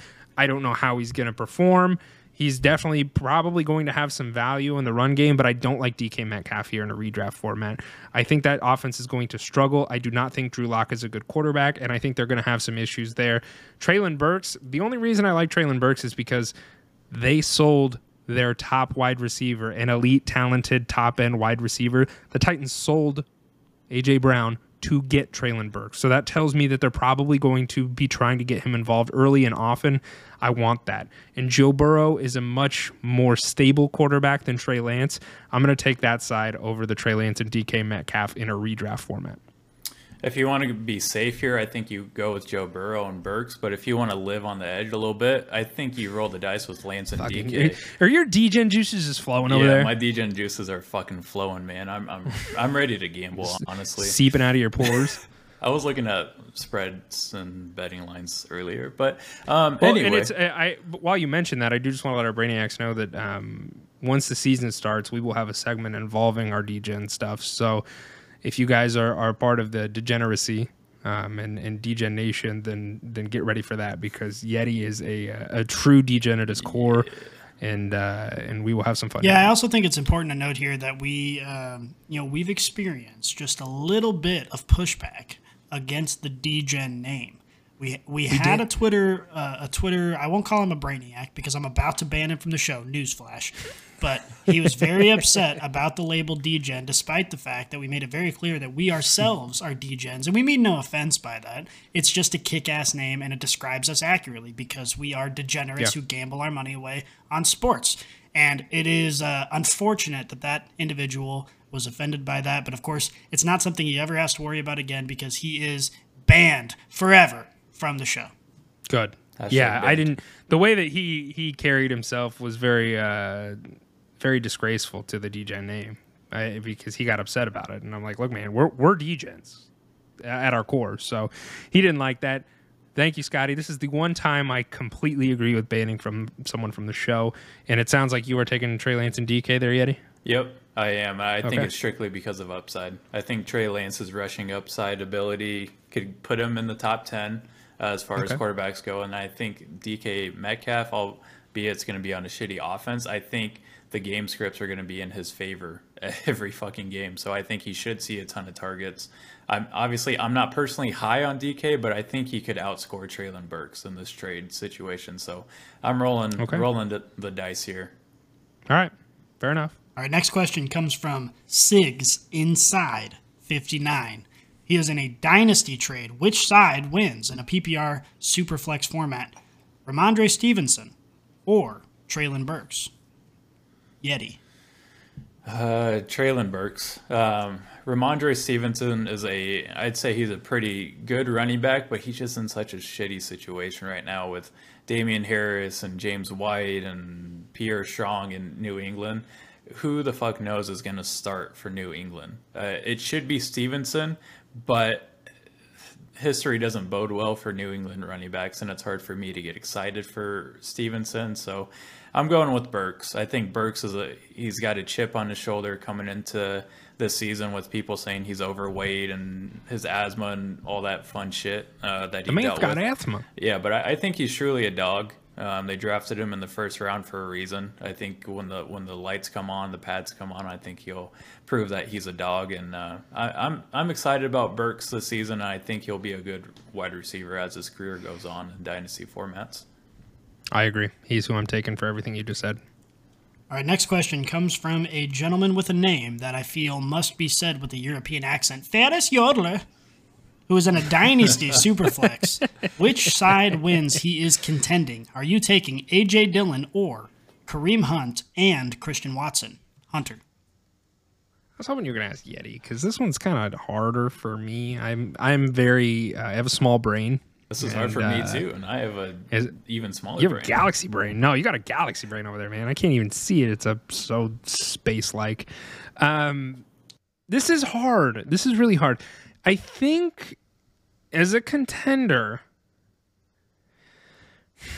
I want to say A.J. Dillon. I want to say A.J. Dillon because I know that A.J. Dillon is going to be profitable this year. But I also am somebody. It's hard for me to just like say fuck it and not think about the future because I'm always thinking about the future, kind of like that SpongeBob future. That's me. That's what I'm thinking of. So I think I'm going to take Kareem Hunt and Christian Watson. Is where I think I'm going to go on this one because I think Kareem Hunt, when healthy, has been proven to be a top-tier elite running back, and I think that A.J. Dillon is also that, but you're kind of they're very similar in that way. And you get Christian Watson, who I don't know if he's going to be excellent this year, but he's certainly a piece worth owning and in an offense that desperately needs wide receiver help. So I think I'm going to take Kareem Hunt and Christian Watson on this one. This is tough for me just because I don't know what Christian Watson's role is going to be in that offense because he's out right now with an injury. He had knee surgery. And all reports out of training camp are looking at Alan Lazard and Romeo Doubs, who is a rookie out of Nevada. It's been reported that those two are kind of stealing the show right now. So who knows what kind of role is going to be left for Watson as a rookie who's not working with Aaron Rodgers right now. He's missing valuable time. I think Kareem Hunt, he's aging quite a bit. I think he's like 27, right, at this point? 27, 28 years old. I thought he was 26. I'll check. Keep going. But I like the upside with A.J. Dillon. I think A.J. Dillon is going to He's going to be AJ utilized. Dillon is. Were we talking about AJ Dillon's health or Kareem Hunt's Hunt. health? I know I was Dillon gonna is say. 25. Dillon is but 24. Kareem Hunt 24. is 26. Yep. Is it weird that he's younger than me? That feels weird. It is weird. He's That's younger Yeah, than we're me, getting too. old. But I'm going with AJ Dillon. I think he's going to have more of a role in that offense without Devontae Adams. I see them running the ball a lot more, and obviously Aaron Jones is the top dog there. But why can't there be a world where they coexist and they both feast in that offense? So That sounded so like beautiful. Like, why can't they just coexist? yeah, in a perfect world, like a Bob Ross painting, right? AJ Dillon and Aaron Jones holding hands or walking into the sunset, Bob Ross style. Dude, Bob Ross, if he drew that, I would be a very high bidder on that. That would be beautiful. Yeah, Unfortunately, he can't. I'll be the tiebreaker here, and I'm also going AJ Dillon. He's someone, like I mentioned earlier in the episode, I am all on board with AJ Dillon. I'm all on board with getting both pieces of that Green Bay backfield if possible. And AJ Dillon is one of those rare handcuffs that also has a ton of upside, even in the event that Aaron Jones is still on the field. So I'm all in for that. Next question comes from Tagged Up 31415. That's you, Scotty. Kind of. He is in a one keeper PPR league. Which keeper are you taking? Stephon Diggs in the 6th, Mark Andrews in the 6th, or CMC in the 1st? Yeti. Tagged Up, you ask a very tough question, but it's a good thing I'm not a bitch, and I will answer this Hell yeah. straight on. Don't fuck it up. Here we go. Okay, we are taking Christian McCaffrey out of this equation, and we Thank are God, I thought you were with gonna say Diggs and Andrews in the 6th round. So let's think about this. You can get a top 5 wide receiver in the 6th round, or you could possibly get the tight end 1A, 1B in the 6th round. You take fucking Mark Andrews in Thank the 6th God. round, and you don't look back. I'm so nervous. I got yelled at on Twitter when I said this, but I think Mark Andrews could be. I think he's going to outscore Travis Kelce. I think there's a world in which he does. But I think he will in every kind of format. I think Mark Andrews is obviously he finished as tight end 1 last year, and I think he'll do it again this year. Yeah. All the signs are pointing in his direction to get him in the fucking 6th round when Let's he's going ride, baby. second you. round right now. Yes. Well, it's Yeah, no, Mark it's Andrews is the right interesting answer too. I there. just want to touch on the Travis Kelce bit there because I think the mainstream school of thought right now among fantasy players and analysts is, okay, Travis Kelce lost his primary target competition, but he also lost the person who draws the coverage in that offense. And so now if you are scheming against the Chiefs, you are scheming against Travis Kelce. And so there is certainly reason to believe that Travis Kelce is going to struggle a little bit more this year to get open. So I don't disagree one bit. There's also another train of thought that, there are some talented wide receivers in that Chiefs wide receiver room. There really are. Juju was great until he got You don't hurt. got to tell me that. I And know. if you look, and MVS is somebody who is very fast and demands attention as well. So there's a lot going on there. And Mark Andrews doesn't have a lot of competition. So he's got Rashad Bateman.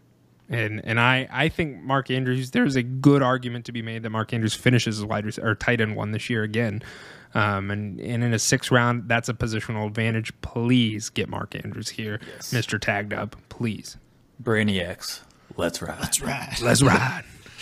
Let's I ride. love it. All right. Next question comes from, this is confusing. It comes from himself, 42. It sounded so positive. He is himself. he is in a Dynasty Superflex half PPR league. Are you taking a 2024 first rounder or Renfro and Michael Carter? Hunter. Do the right thing. I think you have to take Renfro and Michael Carter here. I think is probably what I would do. Although Michael Carter's I don't know how he's going to be utilized, and I kind of feel bad for him. Like, if I was to feel bad I don't feel bad for that many NFL players because they're millionaires, but I kind of feel bad for Michael Carter because he was pretty damn good last year. He had the opportunity to be the guy going into this year, and a lot of people thought he would, and then Breece Hall came along, and then that kind of shit on everything. So I feel bad for him. He's an RB2. Hunter Renfro is the wide receiver 2. But there's 2 questions that I have himself 42. where is your team currently at? And Jesus, Scotty. And so where's your team currently at? And do you need them? Because where do you project that first round goes is really where I'm at, I guess, because Hunter Renfrow is definitely going to be feasible for the next few years, but Michael Carter, I'm not 100% certain on. So this one is, I don't know. I would need to know more of your team, I suppose, before I definitively make a decision on this. Yeah, can your team hold off 2 years? Because that's kind of what you're doing here. You're getting a great draft pick in 2 years, but what's your team looking like? Yeah. Are you set at wide receiver and running back, and you can just kind of coast and have a chance in the playoffs the next couple of years? If not, then yeah, you roll with Renfrow and Michael Carter.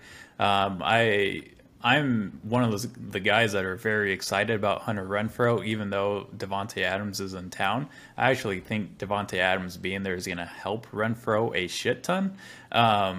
Obviously not top 10 wide receiver status like last year or however high he finished, but he's still going to finish in the top, I'd say 25 at least. So give me Renfrow and Michael Carter. I'm not really excited about Michael Carter, but at least you have Hunter Renfrow for depth, or if he's a flex position, then there you go. Yeah. Scotty? Yo, it's me, Scott Del Rey, and I am here to give you our second to last question from I'm Jonathan V. Should he trade away Olave for Kirk in redraft format? What do you think, Hunter? I think I'd probably do it. It's a redraft. Now, if this was Dynasty, it'd be a different conversation. My mentality would change a little bit. But in a redraft format, I think I would do that because I have no freaking clue what the Saints offense is going to look like. And Christian Kirk is a wide receiver one in a very underwhelming offense in which they're probably going to be need to be throwing the ball. I'm going to take Kirk on this one. And I like Olave, I do. But I think that Kirk is in a redraft style format this upcoming year. He's who I would go with over Olave. See, I regret talking about Christian Kirk on this podcast because every time we fucking mock draft together, the boys are taking Christian Kirk. And I'm not. I just want to stay. I yeah, am not. It's me. Scotty. I am. It's Scotty. It is Scotty. Scotty's a little bitch. But I am excited for Christian Kirk. I've said before in one of our episodes, title escapes me right now, but Christian was it Kirk the Dallas Goedert show? No, it was not the Dallas Goedert show. Damn it. But we were talking about the guys that we like at their current ADPs, and when I wrote this article or this little write-up on Christian Kirk, he was a 47th wide receiver off the board. Christian Kirk, he got paid by Jacksonville, so obviously, I mean, that contract is fucking stupid, and he shouldn't have been paid that. Yeah, but with that contract, they're going to have to use him, right? They're going to have to prove that he is worth that contract. So I think with Doug Peterson coming into Jacksonville, obvious upgrade with Urban Meyer, and Doug Peterson, he runs a very pass-friendly offense. In his 5 years as the Eagles head coach, his offense is ranked 10th, 8th, 7th, 13th, and 6th in pass attempts. And I think Jacksonville is a team that's going to be playing from behind a lot this year, so the game script will be positive for Christian Kirk. Now, obviously, I'm not saying go reach for Christian Kirk, but for the sake of this trade, I take Christian Kirk 10 out of 10 times, and I don't look back. Yeah. I think he has tremendous upside in that offense, and he's in training camp right now. He's being utilized like a gadget guy with Travis Etienne too. I've seen Christian Kirk as a jet sweep type of guy. He's a screen guy. He's a deep threat guy. So they're looking to get him the ball any way they can. So sign me up for Christian Kirk. Oh, definitely. And he's the thing is that in our mock drafts that we're doing every day, he is falling so absurdly late that you're getting a guy with wide receiver 2 upside, and you're getting him in the 10th round. Right? It's just ridiculous. It's absurd. So I am all on board as well with Christian Kirk. Well, I know who I'm grabbing in the 9th tomorrow. You better not. Fuck. You better not. Yeah, we got our draft tomorrow. It's a big day. Okay. Final question. Most important question. One to which we alluded last episode. And this is something that we need to discuss. There's some tension in the Leatherbrains community. In the studio here, I've been feeling it virtually boiling over since we started recording. I will bite this motherfucker's I ear also off. learned that We have slowly fallen off the rails as the podcast is going, and I can only blame that on whiskey because we normally don't record this long, and now we're an hour and 40 minutes in, and it's past my bedtime. It's past Yeti's bedtime. My butt hurts Hunter's from been sitting drinking. on this stool for so long. Yeah. Okay. I haven't drinking. But this is the question from the Brainiac Scott Del Rizzi, myself. Are you taking in a dynasty superflex format? Are you taking CMC or Cooper Kupp? Hunter, why don't you summarize your argument you gave us in last episode? And it's important to say that this is a startup dynasty. This is a startup not dynasty. A current dynasty. Yep. I'm going to pick up my mic. Oh, shit. Okay. Can you hear me? Yes. Hello. Clear. Perfect. I am taking Cooper Kupp. I have said this before. Yeti, I know that you feel differently than I do, which is why this argument is a thing. I'm taking Cooper Kupp because in a dynasty format, and I said this a little bit last week, or last episode rather, Cooper Kupp is somebody who, do I think he is going to finish as high as he did this year? No. Do I think he will ever finish that high again? No. But wide receivers have a higher shelf life than running backs do. And that is in large part why I would rather have Cooper Kupp, because I know that Cooper Kupp is going to be safe as long as Matt Stafford is there. And I believe that if Christian McCaffrey gets hurt again, his career will be on a significant decline for the rest of eternity. And that is the problem. And both these guys are going, what, early second round, Matt? Like 202, 201, 202? Late first. I think the ADP, ADPs, depending on which website you use, some of them rank CMC higher, some of them rank Cooper Kupp higher, but they're usually right around the 201 to 204 mark. Okay. So that's where you're drafting, because I think you're, what, 9th round overall, or 9th pick overall? So, yeah, both these guys are typically falling to you, and you actually asked Yeti and I both, which would we take here? And this is where the argument sparked from. So when you have Christian McCaffrey, he is a league winner when he is healthy, but he has not been healthy in the last 2 years. I am somebody who I take safety. I take safety. And I think that's, at its core, this is probably what this question transitions to is, would you rather upside or safety? And I think that's where Yeti and I are currently differing at. I would rather have the safety of Cooper Kupp, knowing that bare minimum you're going to get another 3 years out of him. Will he decline? Certainly. I do think that he will decline. But I still think he will be, at bare minimum, a usable wide receiver too. Not saying next year, because I do think he'll finish as a top tier wide receiver. But as he declines, he will still be usable for years to come. I worry that Christian McCaffrey will not be. So that is why I'm taking Cooper Kupp. And that is it. That is the end. I'm going to set my microphone back down. And see, I think it's hard for this argument to really go anywhere, just because I think it really depends on what side of the camp you're in. Are you wanting to be safe? Are you wanting to, you're going to go for the high reward? The safe, quote unquote, pick is going to be Cooper Kupp. He's 29 years old, right? And he's playing on one of the, supposedly, one of the most explosive offenses, one of the best offenses with Matt Stafford. Cooper Kupp is 29 years old, 2 years left on his contract, so he'll be 31 when that contract is over. Stafford, he's not getting any younger at quarterback. And there's already been reports in training camp that he's dealing with tennis elbow, old man elbow. That Aren't his we all? shoulder and elbow is hurt. I mean, obviously, last year he stayed healthy for the whole season. But let's not forget that Stafford, he's injury prone himself at quarterback. Yes, he was with the Lions, but neck injuries and back injuries just don't go away. You take one sack and he could be fucked up. Now, obviously, we don't root for injuries, but I think Stafford's age has to be addressed here when you're talking about Cooper Kupp for obvious reasons. Now, Cooper Kupp, he's an elite wide receiver, and I think he will continue to be in his prime for the next couple years. But you're looking at Christian McCaffrey, who could be a league winner if you can get him. I know Christian McCaffrey is dealing with injury history. Yeah, yes, you can go on and on. He hasn't played a full season in 3 years or 2 years. I get it. But when McCaffrey is on point, he is the best running back in the league. And I think at a position where it is hard to get somebody like that, I think you take Christian McCaffrey. You can replace wide receivers left and right, but with running backs, you can't. And when you hit the nail on the head with a running back, you ride that guy until he can't ride anymore. And that's Christian McCaffrey. I think you live or die with Christian McCaffrey. He could be at that point. So here's the thought process that I've gone through here. Yeah, ultimately, this is your choice. Like, you have to decide. Yes. We can't decide for you.